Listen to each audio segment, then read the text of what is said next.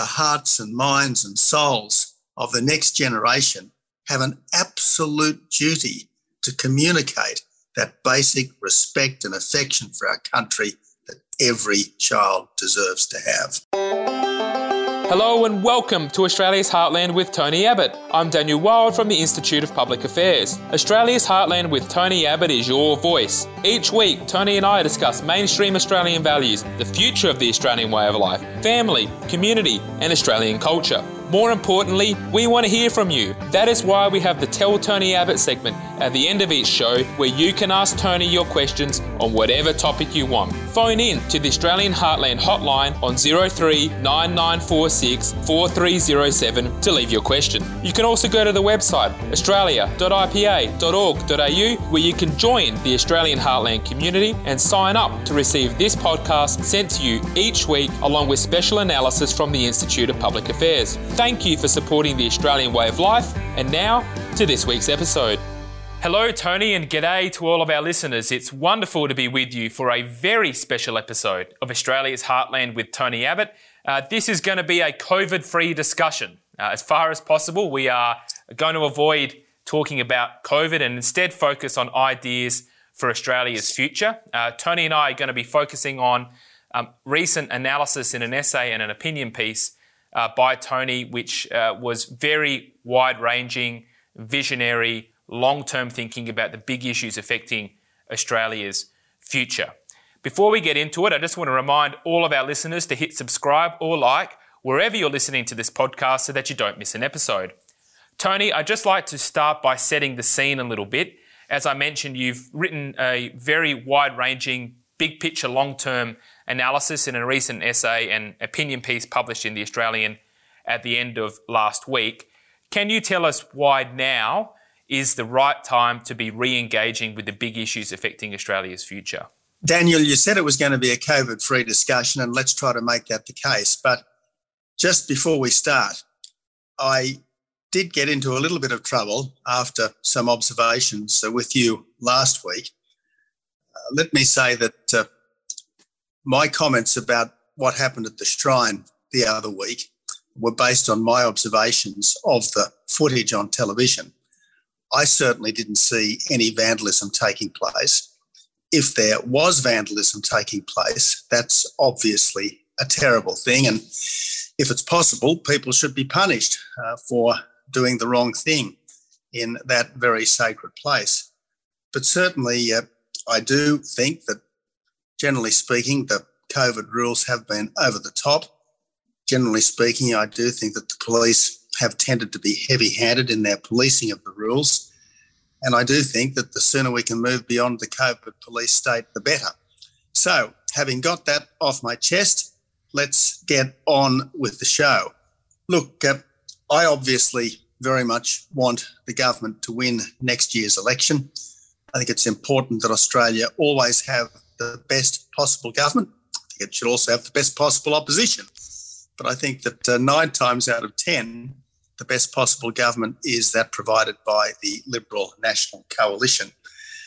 Now, my experience, having fought 2 elections and having done pretty well in both of them, is that you are most likely to win when you are able to demonstrate how the country will be different and better under a government of your side of politics. That's what I tried to do in both 2010 when I said that there will be no carbon tax under a coalition government, and that as sure as night followed day, there would be a carbon tax under Julia Gillard. You might remember she eventually said there would be no carbon tax under the government I lead, and Julie gave us one, and that set us up to win in 2013.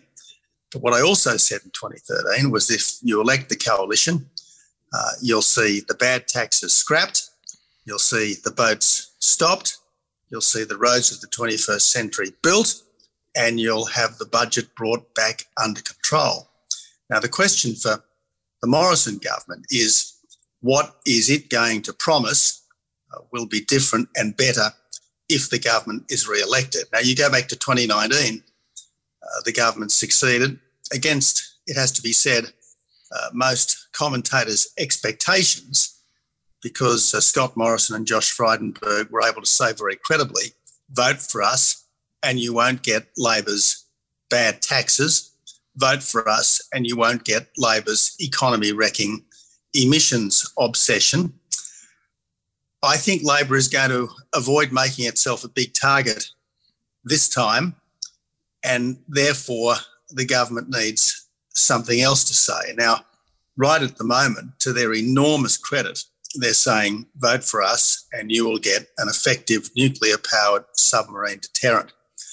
But let's give Anthony Albanese credit. He has joined with the government in saying that that is a bipartisan position. Many don't really trust Labor to deliver on that because we all know that the Green left has this nuclear phobia, but nevertheless, that is the government's, the opposition's position. So the challenge will be coming up with something that gives the voting public of Australia a good reason to return a coalition government for a fourth term. And that's why I wrote that essay in the excellent collection of essays by Jake Thrupp, which, as I understand it, is available now. There are contributions from John Howard, from Peter Credlin, from Barnaby Joyce, from Alan Jones. There's an interesting contribution from Gina Reinhardt, who doesn't normally go public with her thoughts on politics. So there's a lot of red meat in there for people who would like the centre-right of politics to be as good as it possibly can be. Well, let's go through some of those issues that you touch on, Tony. The first one that I wanted to look at is the issue of what our kids are being taught about themselves and about Australia in our schools and in our universities. I want to just quote one of your paragraphs in your essay. You say, Australia's biggest long-term challenge is this notion of national illegitimacy based on dispossession of Aboriginal people and supposedly ongoing racism, sexism and environmental disploitation. Wittingly or not, this is being fed by schools required to teach every subject. Tony, can you explain why this perception of Australia's history and culture is having such a negative impact on our national mood and how we think of ourselves? Daniel, you left out the end of that sentence, which was they're required to teach every subject from an Indigenous, sustainability and Asian perspective. Now, I'm all in favour of school kids studying Indigenous Australia and the prehistory of our country. I'm all in favour of science classes looking at sustainability, and I'm all in favour of some familiarity with the history and the cultures of Asia. But if every single subject from Latin to PE to science has got to be studied from those perspectives, there is a tendency, an inevitable tendency to say, well, actually, Australia is fundamentally illegitimate because of our dispossession of the Aborigines. We're fundamentally environmentally vandalistic because of the way 25 million people are now living on a continent which had perhaps 500,000, maybe a little more, back in 1788. And we are culturally substandard when it comes to the more sophisticated cultures of Asia. Now, I'm not saying that Australia is perfect. Anyone who studied our history would know that there are plenty of black marks if you go back far enough. But the fact that millions of people at any one time would like to come to this country and make a new life here, a life which they believe would be so much better for them and their kids than that which they have at home, is a massive practical vote of confidence in Australia. And I think that the people who are forming the hearts and minds and souls of the next generation have an absolute duty to communicate that basic respect and affection for our country that every child deserves to have. Well, as you know, the IPA in many ways has led the debate about the proposed new national curriculum from the government's Curriculum and Assessment Reporting Authority, and some of the work by Dr. Bella de Brera, who's our director of the Foundations of Western Civilization program, has identified that the proposed new curriculum, amongst other things, would remove any reference to Christianity in the curriculum, and that it would teach that Anzac Day and Australia Day are in fact contested ideas, while at the same time teaching that ideas around climate change and climate science are to be taken as fact. I think this is deeply troubling, but also fundamentally untrue. What is it that we can do about this? We've put a lot of pressure in public on the current education minister to push back against this, which has been relatively successful, but what else can we do? Good question, Daniel. I guess anyone who's got school-aged children or grandchildren should, without being too heavy-handed and intrusive, try to get a pretty good idea of what those kids are learning, to read the books that are on the curriculum, particularly the history books and the English texts, and be happy to discuss those texts and those books with the kids to try to get an idea of what the kids are making of these texts and what the teachers might be trying to spin out of these texts. I think that's really important. Parents and grandparents should never be shy of having a deep conversation with their kids. And if the initial reaction of the kids is, "Oh, gee, Dad, do we really have to talk about that?" Don't be too easily put off, because in the end, you might be surprised just how keen the kids are to have an intelligent discussion with someone who they know loves them and respects them and wants the best for them. It is very important, though, that every Australian child comes out of school with at least a good faith effort by the school to get that youngster to read, write, count and think, and to have a basic grasp of the thoughts, the values and the history which has shaped us. I remember that one of the best education ministers we ever had in New South Wales was Rodney Cavalier, who was a Labor lefty, but he was a person of great intellectual integrity.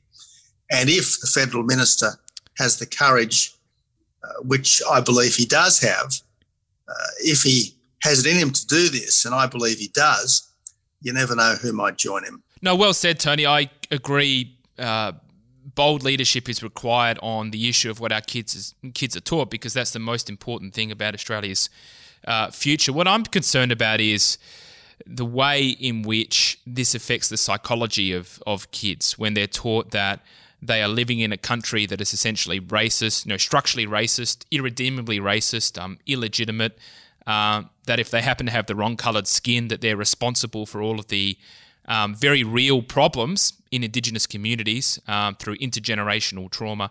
I worry very greatly about how this affects the psychology of those kids and also how it affects their perception of Australia. This could really be doing a lot of damage, couldn't it? It could be, Daniel. Now, because I'm not in the classroom and because my kids are all in their 20s now, I'm a bit removed from it all. But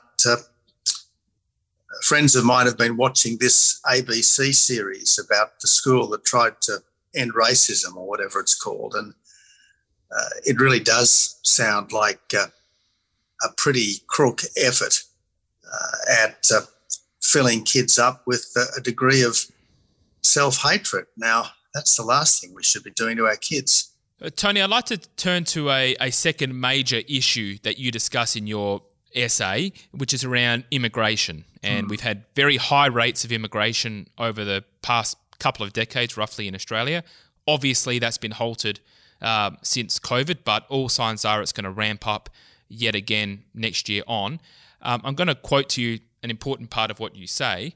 Lower wages, higher house prices and more clogged urban infrastructure have been the unavoidable consequence of doubled immigration, averaging 250,000 a year for the past 1.5 decades, end quote. Tony, to begin with, I'd like to get your assessment of what are the causes of high migration. And the reason I ask is because most Australians want lower migration levels, not higher migration levels. First point to make, Daniel, is that we are a nation of immigrants, and immigration has been fundamental to the great Australian story. But just because we are a country that has and should welcome migrants, and just because 99.99% of newcomers have voted for Australia with their feet, therefore turned out to be wonderful citizens, doesn't mean that immigration constantly has to be ratcheting up to ever higher numbers. And yes, from about 2006 onwards until the start of the pandemic, immigration has been averaging well over 200,000 a year. I think it actually peaked briefly at over 300,000 a year under Kevin Rudd, compared to the average 100,000 a year under the Howard government. Now, there are broadly two components to our immigration intake.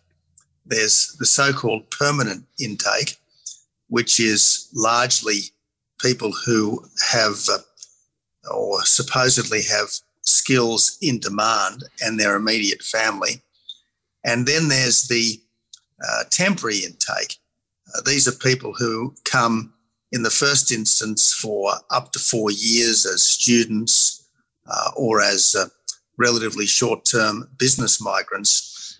A great many of them end up staying because they get themselves married, or they have kids, or they manage to slip from temporary migrant streams into permanent migrant streams. And it's been very interesting, Daniel, if you look at what's happened over the last 18 months as immigration has virtually stopped.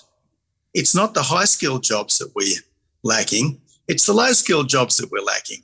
It's not brain surgeons and rocket scientists that we suddenly have in short supply.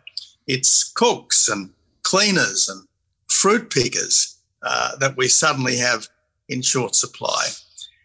What we are discovering, as indeed Britain has discovered over the last couple of years, where you've got the impact of Brexit plus the pandemic, is that immigration is supplying a lot of low-skilled workers, and immigration has had the practical impact of keeping wages down because there's a lot more supply, which obviously has an impact on price, of keeping housing prices up, because when there's more demand, that obviously has an impact on price, and contributing to the congestion in our cities. Now, again, I want to stress I'm not anti-immigrant. The people that come from low-wage countries to Australia to do relatively low-wage jobs, 99% of them over time become wonderful Australians. They really do. And their kids invariably do so much better than the parents. So I'm not anti-immigrant. I'm just saying if we want our country to remain a high-wage country with the enviable lifestyle and all the other things that we've taken for granted, we have to be careful about ensuring that the numbers do not go beyond our capacity to employ at high wages, to properly house and to move around our cities. I'd like to put to you the issue of who benefits from a high migration program, and you've alluded to some of that. I want to give you my assessment of the issue and get your reaction to it. So I think that governments benefit because they like bigger GDP and more tax revenue. Big businesses benefit because they like lower wages. Universities benefit because they want more foreign students to increase their revenue. And the diversity lobby benefits because they have their own ideological interests in having a large migration program. So I think that means that there is not a lot of debate on this issue. This is a topic where many Australians either want to maintain or reduce the levels of migration, but the political class want to increase it. So that's my assessment of why we have such high levels of migration. Do you share those assessments, or would you have a different perspective on that? Daniel, I think that is a pretty shrewd perspective that you bring to it. There is absolutely no doubt that business wants a bigger pool of labour, business wants a larger pool of customers, The universities have seen overseas students as a cash cow for the last 15 years. Treasury wants more migration because, yes, there's no doubt a bigger population increases GDP. It doesn't necessarily increase GDP per head. That's one of the reasons why, while our economy has grown strongly for most of the past decade, individuals haven't always felt personally better off because GDP per head has not increased at anything like the rate of overall GDP increase. So a lot of vested interests benefit from high immigration. Certainly the migrants benefit. Absolutely the migrants benefit. They wouldn't come if they didn't benefit. But it's much less clear, at least in the short term, that the quiet Australians benefit. And on this issue, I think it's important that governments be more responsive than they have been to the quiet Australians. I just want to pick up on that point of governments being responsive to the quiet Australians.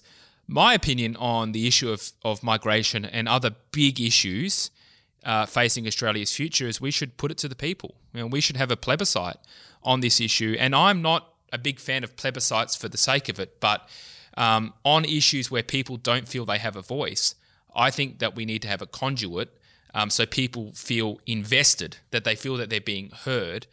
So I reckon a plebiscite on the issue of migration would be a very important initiative. What do you think about that idea? Well, Daniel, I was the author of the only recent plebiscite, the plebiscite on same-sex marriage, because I thought that that was a good way of ensuring that whatever did happen there would be broadly accepted by the Australian people. As you know, I was on the minority side there, but I have entirely accepted the view of the people, and I certainly don't think there should be any change to the current law that any two people can get married in the eyes of the state. I'd be cautious about a plebiscite here, to be honest. What I'd like to see are political parties which are a little bit more responsive to what the general public are thinking and what the general public might need. Plebiscites have their place, but they should be very sparingly used. Tony, I'd like to turn to another topic that you've addressed, which is to do with political correctness. And this is a big growing issue, has been for a number of years, but particularly its infiltration through, and its enforcement, I would argue, through big business. And again, I'm going to put to you a quote from your recent piece. Political correctness has become entrenched in big public companies, in part because union superannuation funds are major shareholders. Tony, can you explain the effect that this political correctness in big public companies is having on the nature of debate in Australia? Well, without wanting to dob anyone in, I was talking to the chairman of a major public company recently, someone I've known for many years, and he was saying that he goes to meetings with some of his large shareholders and they want to know what his climate change policy is, and they want to know what his inclusion policy is, and they want to know what his business's attitude to LGBTI, etc. issues are. And he says, hang on a minute, my business is about producing a good product. It's about treating the staff well, and it's about having a good relationship with the customers and the shareholders. That's what my business is about. These are all things that really should be for the parliament and for political parties to deal with. So with the big industry funds, they're very heavily influenced by the unions and by the Labor Party. Yes, occasionally a former Liberal staffer or a former Liberal politician might be appointed to the board, but that's essentially tokenistic. The orientation is a progressive left, and inevitably these have a big impact on public companies, which is one of the reasons why public companies that used to be strong supporters of the free enterprise side of politics make almost no donations to the centre-right side of politics these days. If they make any political donations at all, it tends to be equal to both sides.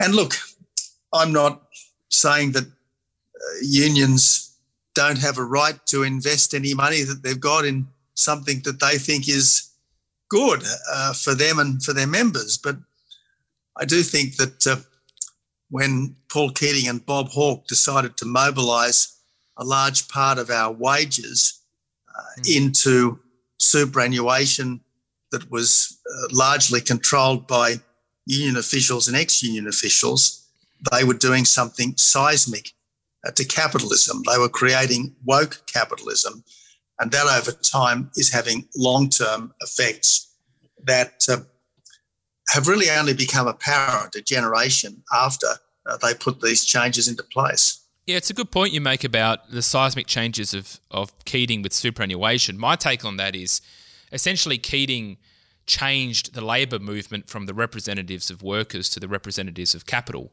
Rather than, the traditional role of a union in the Labor Party was to try and extract resources from business and redistribute them to workers.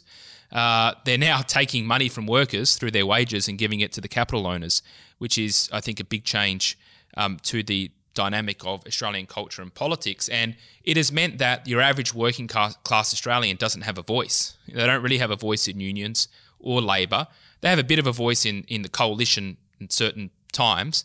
But I just want to get your assessment, Tony, of what is the path, and we've talked about this a little bit in the past, but what is the path in the future for your average quiet Australian, mainstream Australian, working class Australian to have some fidelity in the representation of their views in politics?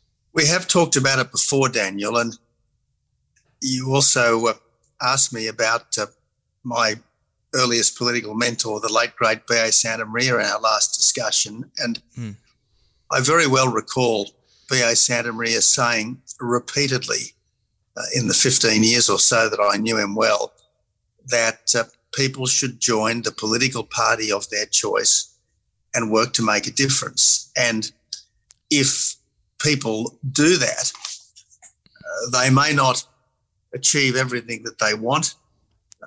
They may not even achieve anything that much, but they will at least help to make things better than they otherwise would be.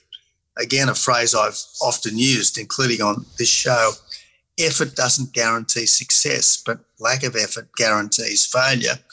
And a majority that stays silent does not long remain a majority. So if we are disappointed with our public life, if we are frustrated with the direction of political parties, let's not just complain.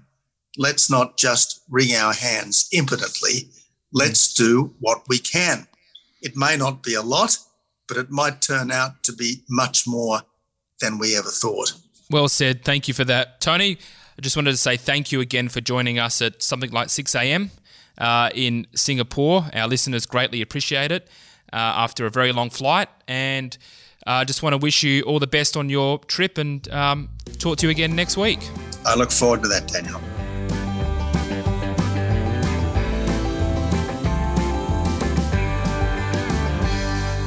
Thank you for listening to Australia's Heartland with Tony Abbott, and thank you for your support of the Australian way of life. This has been a production of the Institute of Public Affairs. To find out more or to become a member, head to ipa.org.au.